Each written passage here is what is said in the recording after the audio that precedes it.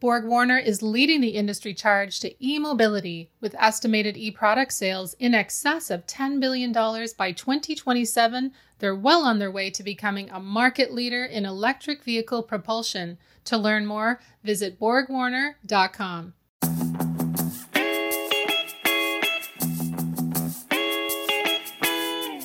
Hi, everybody. Welcome to Shift, a podcast about mobility. I'm Pete Bigelow, your host. Self-driving vehicles have first and foremost called San Francisco home, but there's another place where robo-taxis are becoming common. Waymo, Cruise, Volkswagen have, to varying degrees, all set up shop in Austin, Texas. And on the trucking side of autonomy, companies like Aurora, Kodiak Robotics, and Gatik are testing and preparing for commercial operations in Texas. Dallas is a hub that interstates 20, 30, 35, 45 run through.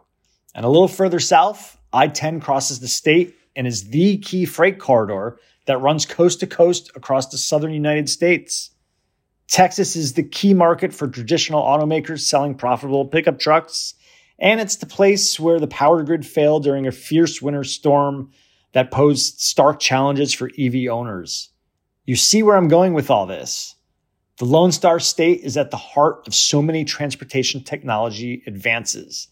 And here to help sort through how that potential is being tested and harnessed at the ground level is Greg Winfree. Greg is the director of the Texas A&M Transportation Institute. He also serves on the U.S. Department of Transportation's Advisory Committee on Transportation Equity, and he's a member of the National GPS Advisory Board. We're going to talk about the potential and pain points for all of the above today. Let's get to it. I'm pleased to bring you this conversation with Greg Winfree. Greg, thanks for making the time to do the podcast today, and welcome back to the Shift podcast. Thanks so much, Pete. Always a great pleasure. I enjoy the relationship we built over the years. Likewise.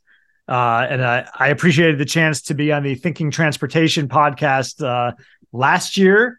And if I do kind of take this back, it is crazy how much time flies, because I looked this up earlier. Your first appearance on the Shift podcast was episode number 6 on May 27th, 2019. Back when there's no such thing as the pandemic, autonomous vehicles were at probably the peak of the hype cycle. And you know, electrification was kind of this thing that was maybe sort of eventually off in the distance, and things have clearly changed. You know, it's amazing how much progress is now packed into a much shorter period of time. If you look at the history of technology on a continuum, the technological leaps were eons at first, and then centuries, and then decades, and now it's down to, it seems like, nanoseconds, or certainly on a daily basis, there's something new and monumental coming out in the innovation technology space. So it keeps it innovating, keeps it exciting, or energizing, I should say. Actually innovating and energizing. But it keeps it fresh. And I think that's what's drawn a lot of people into this space. For sure. One thing that I think has changed in the past 4 years is we were probably just talking about San Francisco in terms of autonomous vehicles 4 years ago. And clearly San Francisco is still at the forefront today and kind of in the headlines every day. But it's not the only place. Austin, Texas, which is just down the road from you by maybe an hour or two, clearly a hotspot for robo-taxi testing and commercial deployments. And beyond, Texas has become the place for self-driving truck testing and planned commercial deployments in the very near future. How did it come to pass, Greg, that Texas is loaded with autonomous vehicle technology? That's a great question. So our legislature meets on an every other year basis. So when they gather, we call it a biennium. So a couple of biennia ago, the Senate, through legislation, literally said for the world to hear, particularly the innovation world, look, Texas's borders are open for the testing and validation of self-driving vehicles. There is no need to register with the Department of Motor Vehicles, no need to register with the Department of Public Safety. That's our state troopers. No need to register with TxDOT. Bring it to this state, test it on our roadways. As long as the vehicle that you're testing meets up on all fours with the on-road requirements of other vehicles of its class, then it is deemed suitable for testing on Texas roadways. So that by far was the most liberal interpretation of what could be done within a state's borders. If you recall at the time, and still, California had been a bit more hesitant about that. So a lot of the Silicon Valley think, and the original OEM Detroit think, said, "Well, hey, we need to be in Texas if we're going to make the significant leaps in developing this technology to bring to benefit the public." So yeah, so that's how it got to this state. I mean, the legislature, the governor's office made a very forward-looking, forward-leaning determination about where Texas would position itself vis-a-vis automated vehicle testing. Something else that's perhaps changed over the years is that AVs have also gotten real. Like, we're not just talking about testing. We're seeing real businesses, real commercial deployments, and perhaps real problems with some of the real world scenarios that are taking place. What's your read and vantage point on how autonomous vehicle technology has evolved? You were kind of talking earlier about now we're seeing this much more rapid innovation cycle. How are you seeing it on the AV front play out? Well, it's still under development. The driving environment, as particularly the Silicon Valley innovators that first got involved, it's a lot more dynamic and complex than meets the eye. So the only real way to get to the billion-mile issue is to drive a billion miles.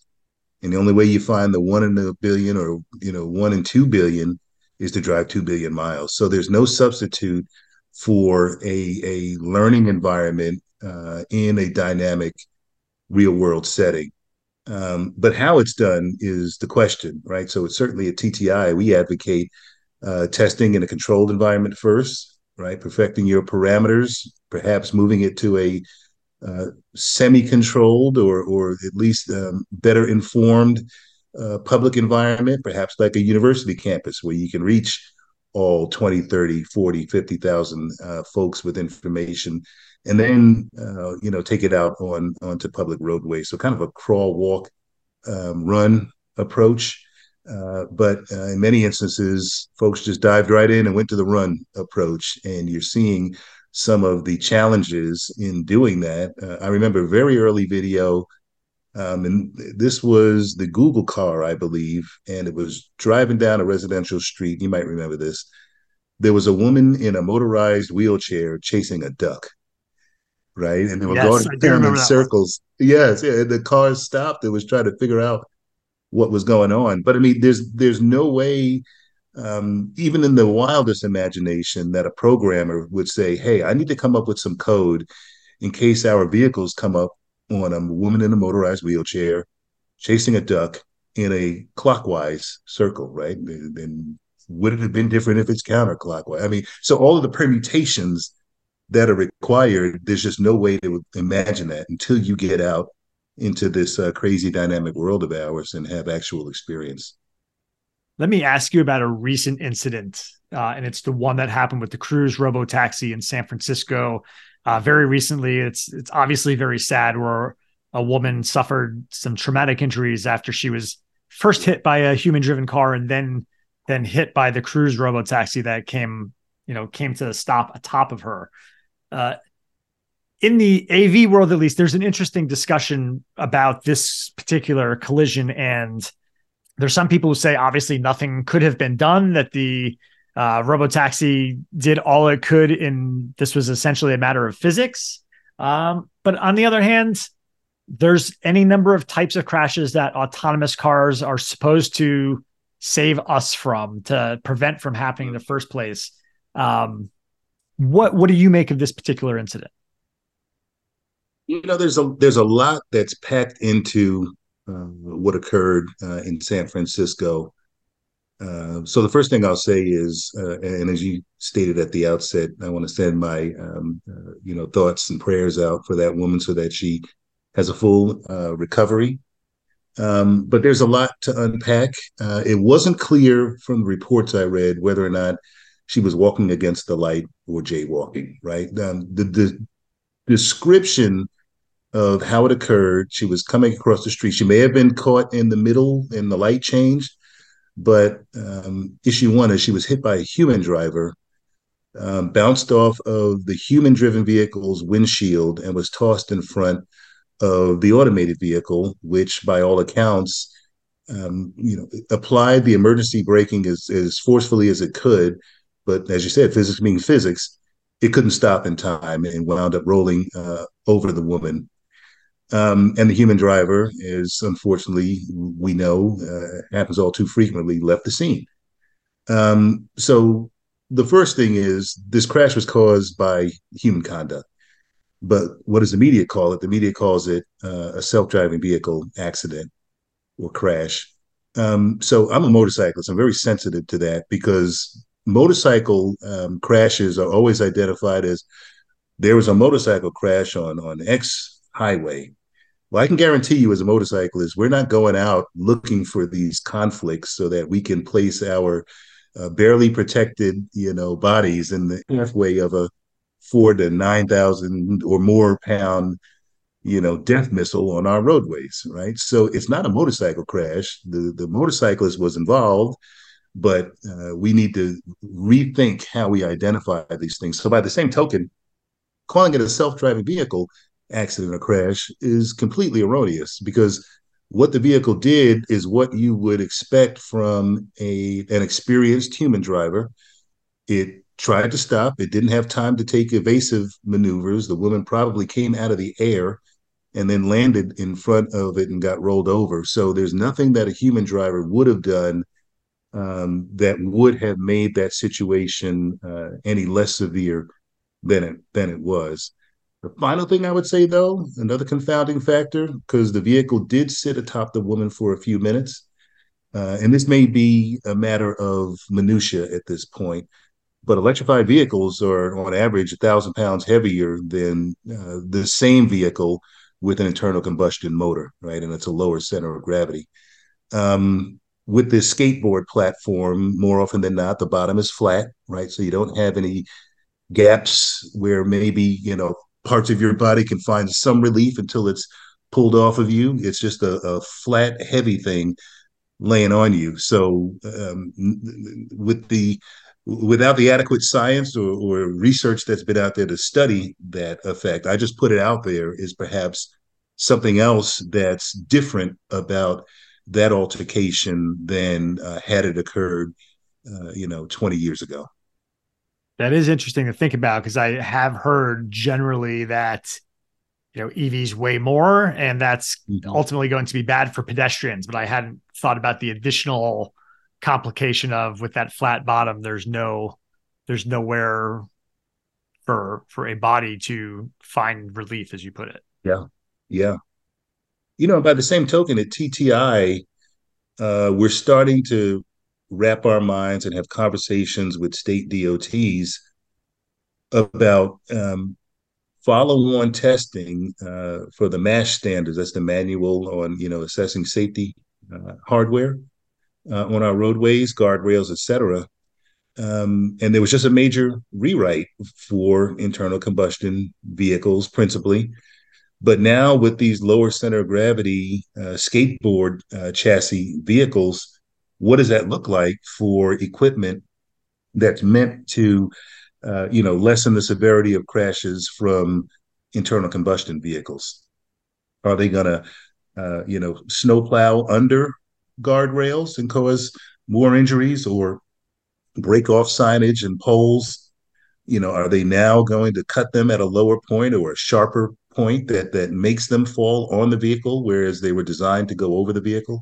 So all of this hardware that's been developed according to 20th, early 21st century standards needs to be perhaps re-examined with the advent of the dynamics caused by electrified vehicles. That's really interesting. I had not thought about that aspect. Greg, let's move back from San Francisco to College Station and back up a second for our listeners who don't know.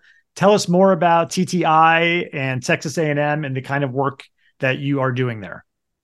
Sure. I'm always thrilled to be able to brag about my institute. We're 70 plus years old. Originally stood up to be the research and technical support for Texas DOT as they built out the roadway system across this state. We can honestly say we're involved in all aspects of transportation, and even on the basic and fundamental research side, our partnerships with the academics in the A&M College of Engineering, which, by the way, is the largest college of engineering in the world.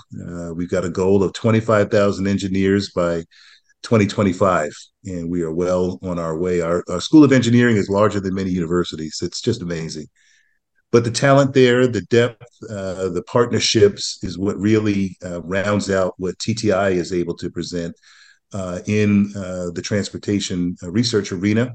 We're applied research, and what that means is real world solutions for real world problems. And that's what we're known for, and that's how we're engaged. So it's been a tremendous honor for me to have come from USDOT to an experience in Texas at an institute that allowed me to carry on everything that I learned in that prior engagement. We've been in all 50 states. We've been in 52 countries over our history.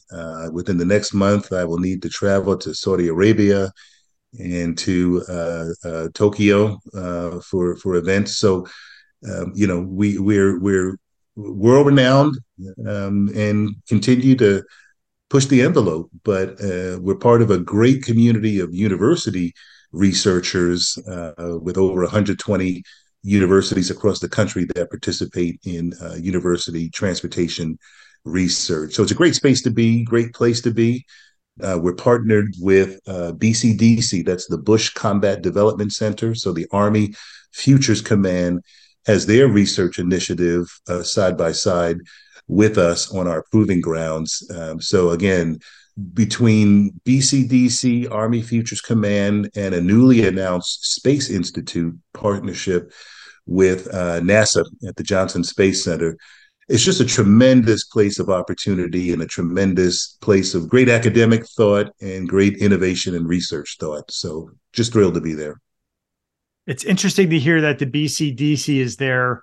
One of the trends I've noticed lately, Greg, or maybe it's not a trend so much as it's something coming full circle. It's autonomous vehicle technology in this modern era, at least started with the DARPA challenges 20 something years ago at this point. But recently I'm seeing a lot of companies get contracts with the Defense Department in some way, be it robotic research or Kodiak Robotics. So maybe particularly on the trucking side, but not only the trucking side. It seems like really the Defense Department kind of continues to carry the torch in terms of funding automated driving technology development. And maybe this is yet another example. Absolutely. And Army Futures Command was very deliberate about that. The first thing they did was combine all of the Army's research capabilities under one four-star general flag officer. That flag officer sits in Austin, but the research community and research campus is with us in Bryan at the Rellis campus. But that's exactly when the Army Futures Command came out with us, said that their goal was that they wanted to work more closely with innovators, that they know the capabilities they have in their labs, but they thought they would make better progress and make greater leaps by opening up the aperture and working with the innovation community, with researchers outside of the military to really help them see things differently. I've been lucky enough to visit the campus you mentioned, and it's hard to describe how big the proving ground that you are blessed to have there is. I've gotten to see quite a few over the years, and you've just got a ton of space. It's very unique.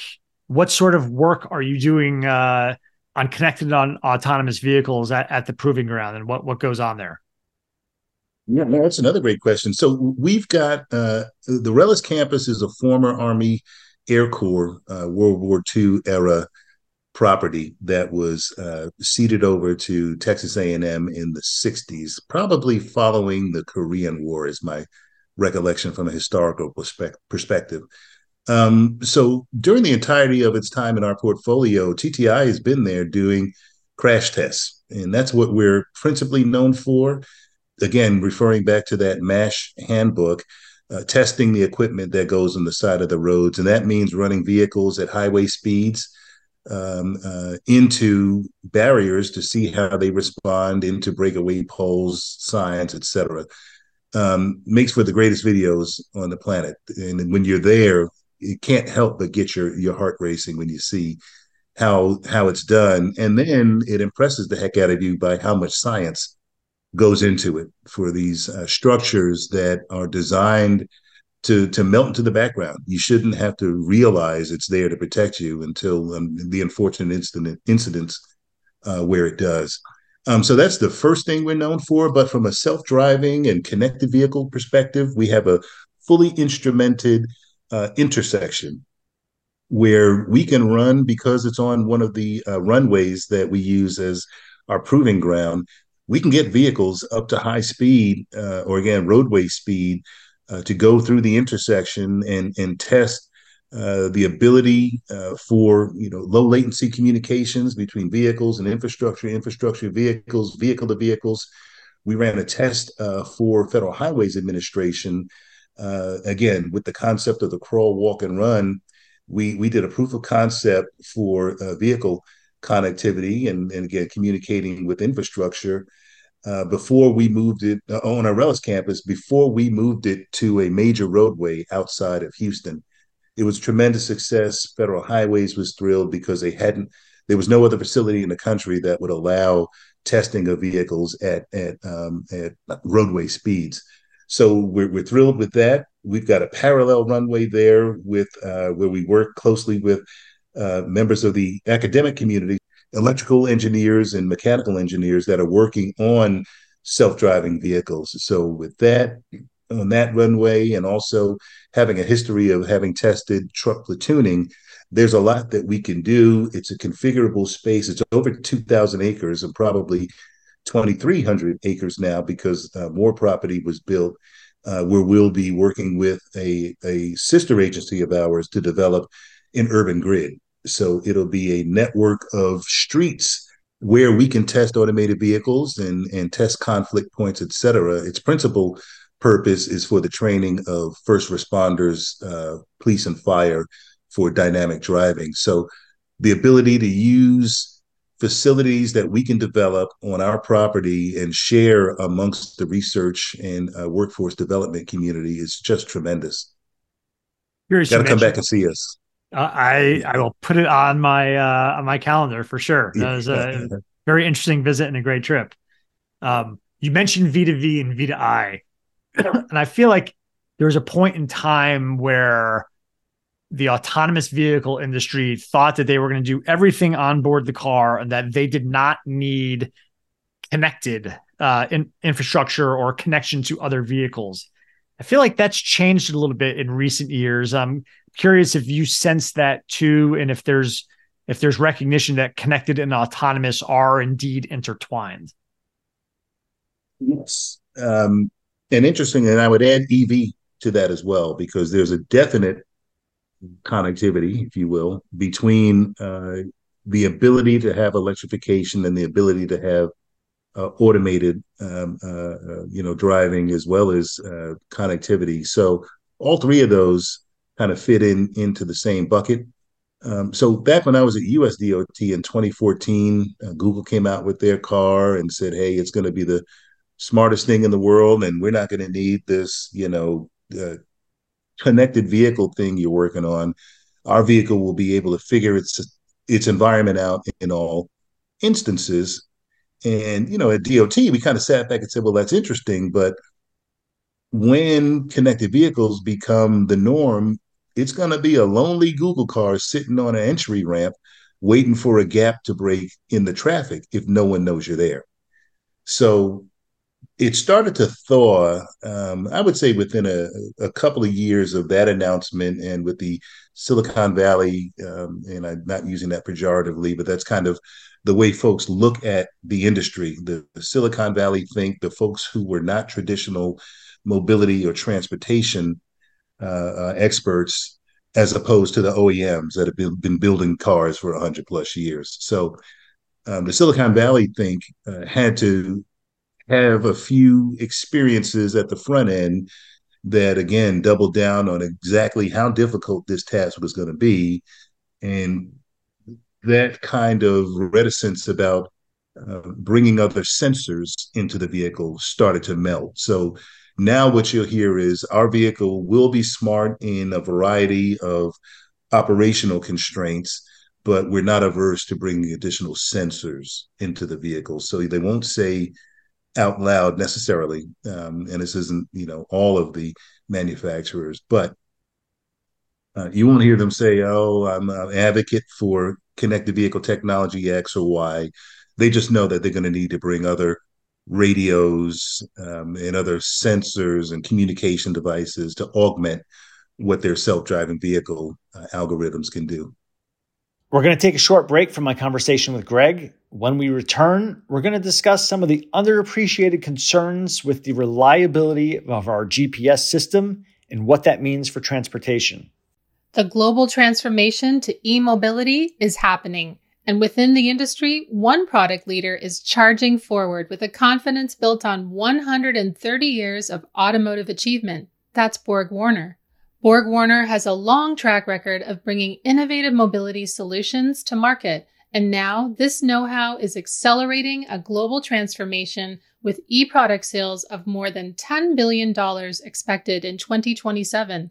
Sound ambitious? Not for BorgWarner. This accelerated shift to electrification is all part of their long-term strategy, one that's been in motion for years. Now, they're harnessing this momentum, building on their scale, portfolio, financial strength, and team to lead the way into the future.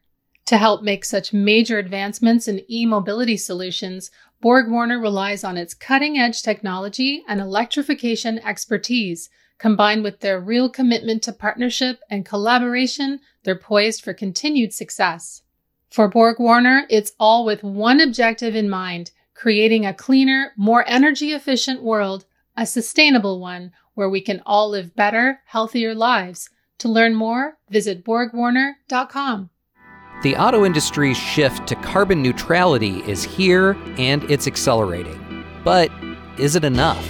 This is a moral imperative, an economic imperative, a moment of peril, but also a moment of extraordinary possibilities. No more hesitancy, no more excuses, no more waiting for the others to move first. There is simply no more time for that. Driving to Zero is a new podcast series from Automotive News that looks at the auto industry's roadmap to carbon neutrality. We take a big picture look at the environmental, political, and social trends pushing the move toward a greener future. And we pull back the curtain on how these decisions are being made at the highest levels.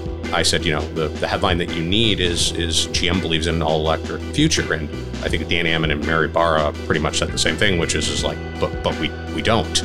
Spoiler alert, they came around to that idea. Find out how and much more. I'm Jake Neer. Join me and Automotive News Executive Editor Jamie Butters on Driving to Zero, available now wherever you get your podcasts. Now back to my conversation with Texas A&M Transportation Institute Director Greg Winfree. You've mentioned your time at USDOT once or twice. And as part of that, you were responsible for workforce development issues. There's obviously a lot of concern right now from the Teamsters in California about self-driving trucks. There's concern in Detroit right now as the UAW negotiations are going on about how electric vehicles need fewer workers to put EVs together because there's far fewer parts. Big picture, are we losing some kind of well-paying blue-collar jobs here in this transition to electric and automated? I don't think we're losing, but we're definitely in an inflection point where skilled workers will need to figure out where else their skills can be applied. And kind of the way I look at it, and certain listeners on this podcast or of this podcast will remember, when I was a kid, I remember radiator repair shops. That was kind of a big deal, and if you had an issue with your radiator, you took it to the repair shop, they welded it back up and put it in, and you were on your way. Well, radiators are no longer made out of metal, they're made out of plastic. So what happened to all of the skilled workers that used to repair radiators? There wasn't a sit-in or any other kind of work action. They figured out how to take the skills they had and apply it somewhere else. So I think it's going to be the same kind of thing as we see the transition from internal combustion, and it won't be a complete transition, but it'll be a reduction as we look at a more democratized usage of propulsion technologies. So we're going to need folks that know how to work on hydrogen vehicles. We're going to need folks that know how to work on hybrid vehicles. We're going to need them to work on fully electrified vehicles. So it's going to be a more dynamic automotive kind of environment for folks to plug in and keep themselves fresh. So I don't see it as a zero-sum game where there's just going to be winners and losers. All of these roles will be absorbed and repurposed. Some of your other US DOT related work, we've talked about the past, but now here in the present, you were very recently appointed by DOT Secretary Pete Buttigieg to serve on the US DOT Advisory Committee on Transportation Equity. I feel like you just hinted about some of that a little bit, but tell me, what sort of issues are you addressing on that committee now? Well, we had our kickoff meeting, so we're just getting started. We've got a short span of time to get some work product for the department's benefit. But it's a tremendous honor to have been selected by the secretary, by the department. It's one of the soft spots in my career, having had that experience working with the tremendous hardworking civil servants at USDOT. So to be affiliated with them again has been a real joy. But from where I sit, I think the role I play in being a voice for Texas, the largest state of the lower 48 for sure, Alaska being greater in landmass, but we have tremendous expanses of rural parts of the state, and rural cuts across all divisions that otherwise are political hot buttons these days. So when I first got to TTI, we were working with the Health Sciences Center on a rural health moonshot. In our rural communities, we have 254 counties in Texas, 25 of which have 0 physicians.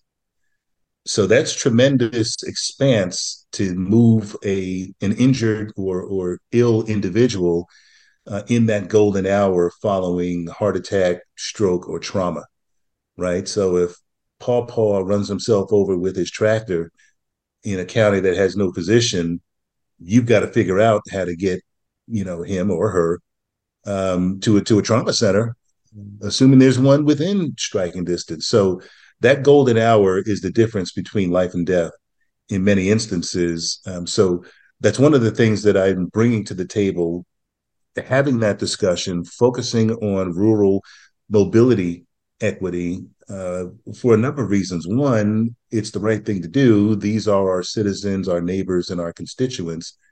But, also we need to recognize that the majority of our states are, or the majority of representatives from our states are rural. They come from rural or ex-urban or distant suburbs.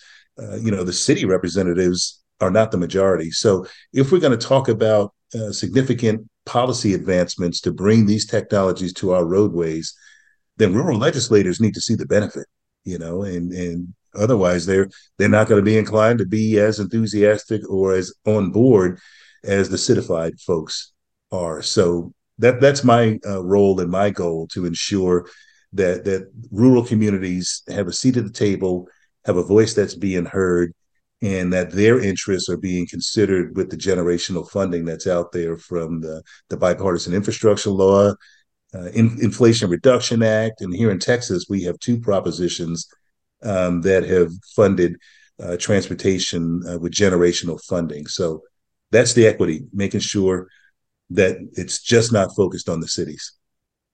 Let me ask you about an electric vehicle slice of that.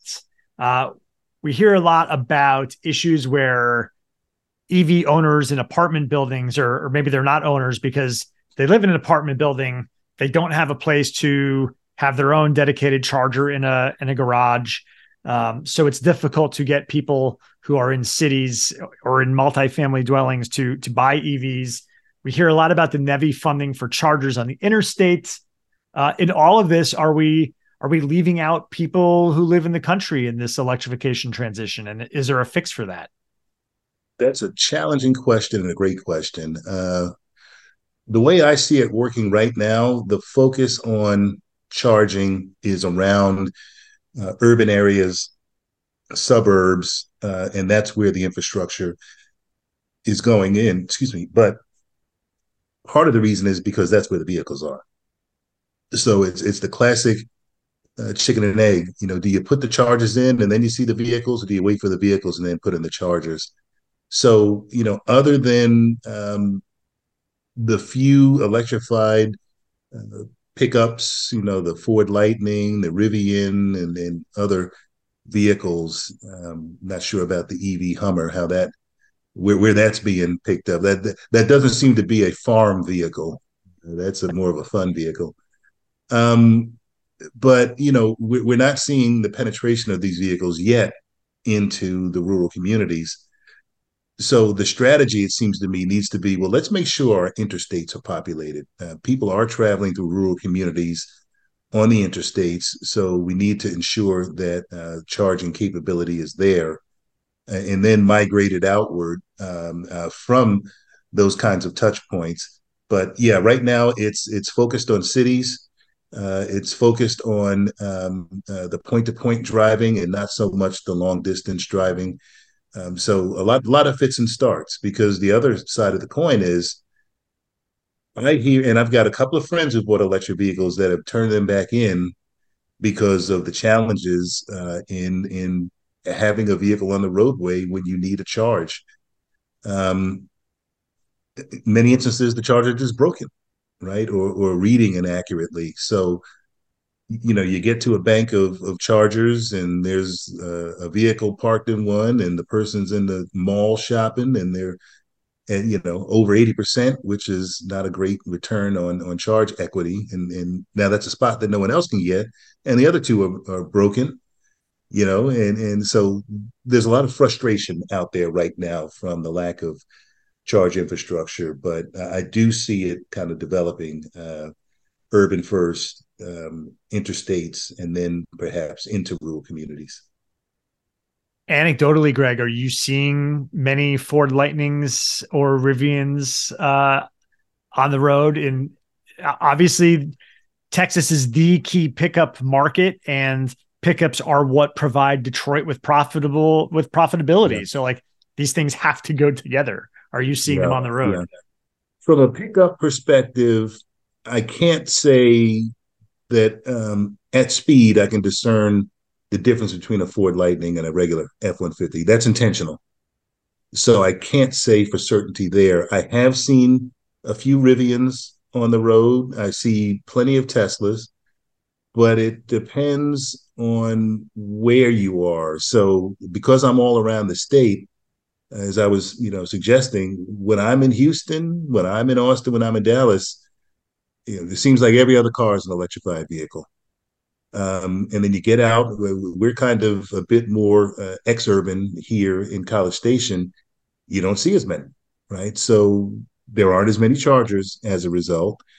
And, so there's that cycle. So it's going to take a while for communities like exurban Bryan College Station and more rural than us to be included in that dynamic. I'm energized with Walmart's announcement that they want to have charging capabilities in all of their parking lots. So that's a big positive. I think we'll start to see it again in the rural side, in the truck stops. That seems to be somewhat more of a rural part of the country phenomenon, at least on the big interstates. I want to change gears here for a minute. There's another aspect of transportation that we don't talk too much about, but is A, vitally important, and B, I think a particular passion project for you, and that is our global positioning system. Yes. Give us a 101 level rundown on how GPS works and how it's important to transportation. Yeah, that's another great question. It's become a foundational utility that literally drives our economy. It's gotten a special place in the transportation arena for all of the GPS reasons that we know as drivers, from our navigation devices to the devices in our phones, location devices that apps use to track you and tell you where the next hot light is coming on at Krispy Kreme. So all of these usages are what GPS has been incorporated into, but it's foundational for self-driving vehicles. It's foundational for ADAS systems, automatic braking and lane assist, et cetera, that along with other technology suites. But it's safe to say that, the movie The Day After Tomorrow, that environmental blockbuster, if we had a day after tomorrow without GPS, I would rather have the day after tomorrow with the environmental issue than what would happen if GPS suddenly became unavailable. It would be crippling. So it's the kind of thing that we need folks read in on and paying attention to, because we need as many advocates as we can get. But from a top line perspective, that's what it does. It's not a leprechaun in your phone giving you directions. It is significant investment in technology that the U.S. government provides free to the entire world. Greg, you are on a national advisory committee related to GPS as well. Tell us about the work that's ongoing there to ensure that these problems don't develop. Yeah. There are challenges that we've identified on the advisory committee, and we've made a recommendation that the U.S. government needs to protect, toughen, and augment. PNT is the term overall: positioning, navigation, and timing capabilities. GPS is a PNT system. So what we're recommending is GPS is a high frequency, low power signal from space.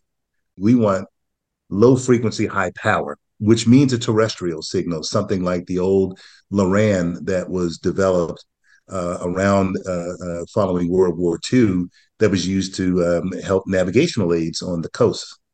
That was shut down years ago. So now GPS is a single point of failure. Bad actors, nation states, criminality are looking at ways to cripple it.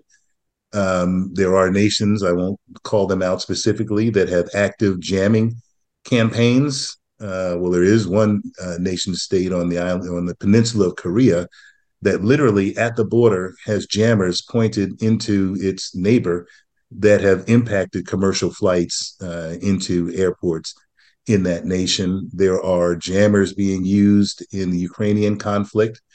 So, we know that that there are those who seek to benefit from situationally crippling GPS, but by the same token, we believe that there are those who have an eye on how can more nefarious activity be done if it's hampered on a broader scale, whether that's cyber, whether that's what we call jamming or spoofing.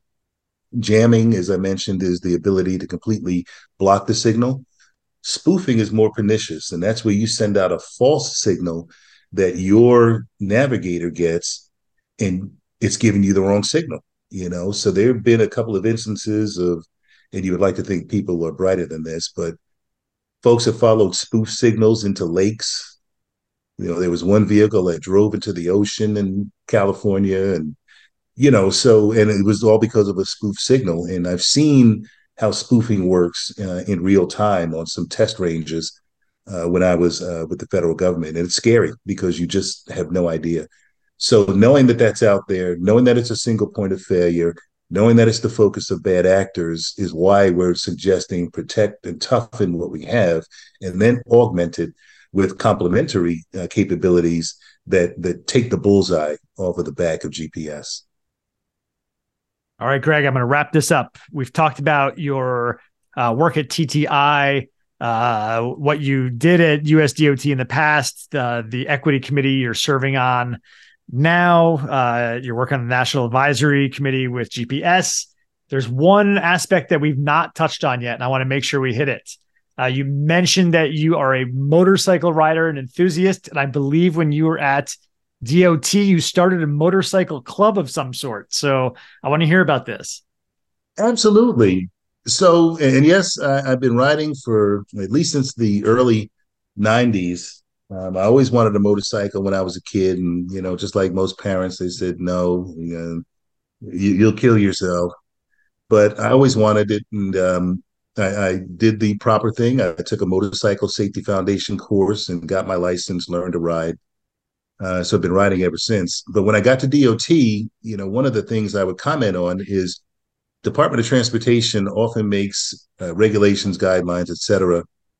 And then after they're implemented, they, do the old V8 knock upside the head and say, oh, we forgot to consider motorcycles. So I said to myself, well, there's a community of DOT employees who ride motorcycles.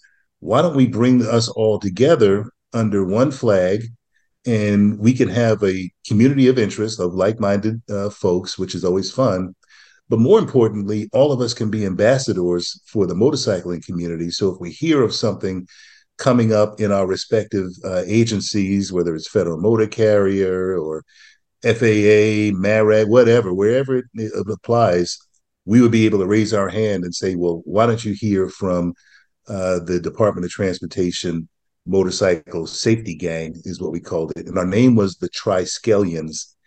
And it sounded pretty wicked and pretty intimidating, but a triskelion is the official name of that circular propeller-like logo that the Department of Transportation uses. Now, interestingly, the symbol for the Isle of Man TT Tourist Trophy races is a three-legged depiction. It's also a triskelion. So there is not only the reference back to the DOT official logo, but one of the first major races for motorcycling was at the Isle of Man, uses a triskelion. So that's who we were, the Triskelions, the safety gang. And, we would meet on ride to work day, head on out to lunch, but we were also a resource for the department to call upon. Or more importantly, we were the referees that would throw in the yellow flag if we saw something that needed our attention.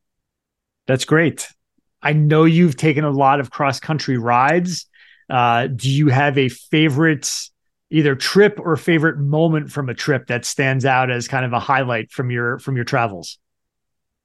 Well, when I lived in Arizona, there was a state highway that rode through a part of the state called Morenci, the Morenci Mining District. I actually worked for the mining company at the time that had that mining district. So the road at the time was numbered State Highway 191. It originally was numbered State Highway 666, and people called it the Devil's Highway. And the reason for that was it rode through the Apache Sitgreaves National Forest.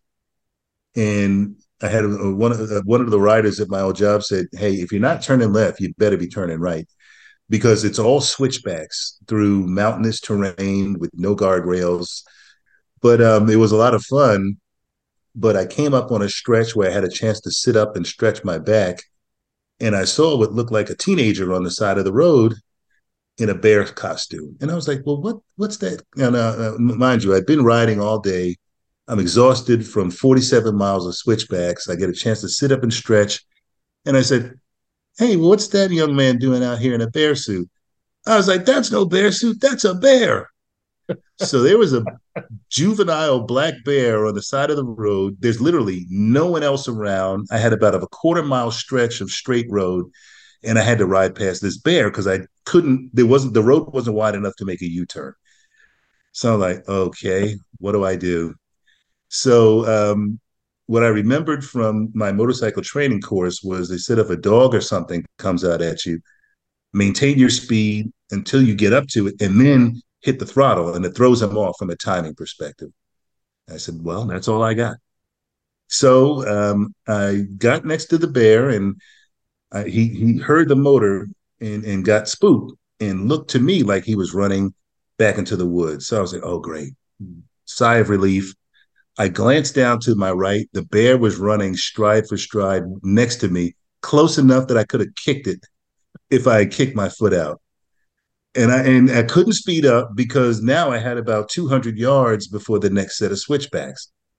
So I'm maintaining my speed, and I was like, well, I said, Lord, please just don't let this bear run in front of me.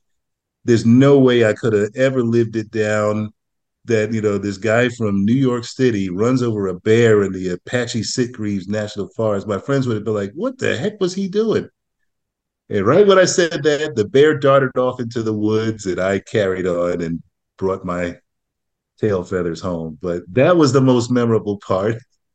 I did not even know we were going there, but that is very memorable. That's that cannot be beat. Perfect place to end, Greg. Thanks so much for being here today and covering a lot of ground with us. My pleasure. Anytime you need me, I'm happy to be of assistance, and look forward to maintaining my friendship. Likewise. All right. Greg mentioned earlier the autonomous vehicle trying to make sense of the woman on the wheelchair chasing a duck. I'd like to see how an autonomous vehicle classifies a motorcyclist being chased by a bear. I hope you enjoyed my conversation with Greg. If so, please leave us a review or subscribe to the Shift podcast at Apple, Stitcher, Spotify, or wherever you get your podcasts. I'd be remiss if I didn't mention that Texas A&M's Transportation Institute has its own podcast called Thinking Transportation, which I recommend and also think you should seek it out and give it a listen. That is our episode for today. Thanks again to Greg for his time. Thank you for listening, and we will be back next week.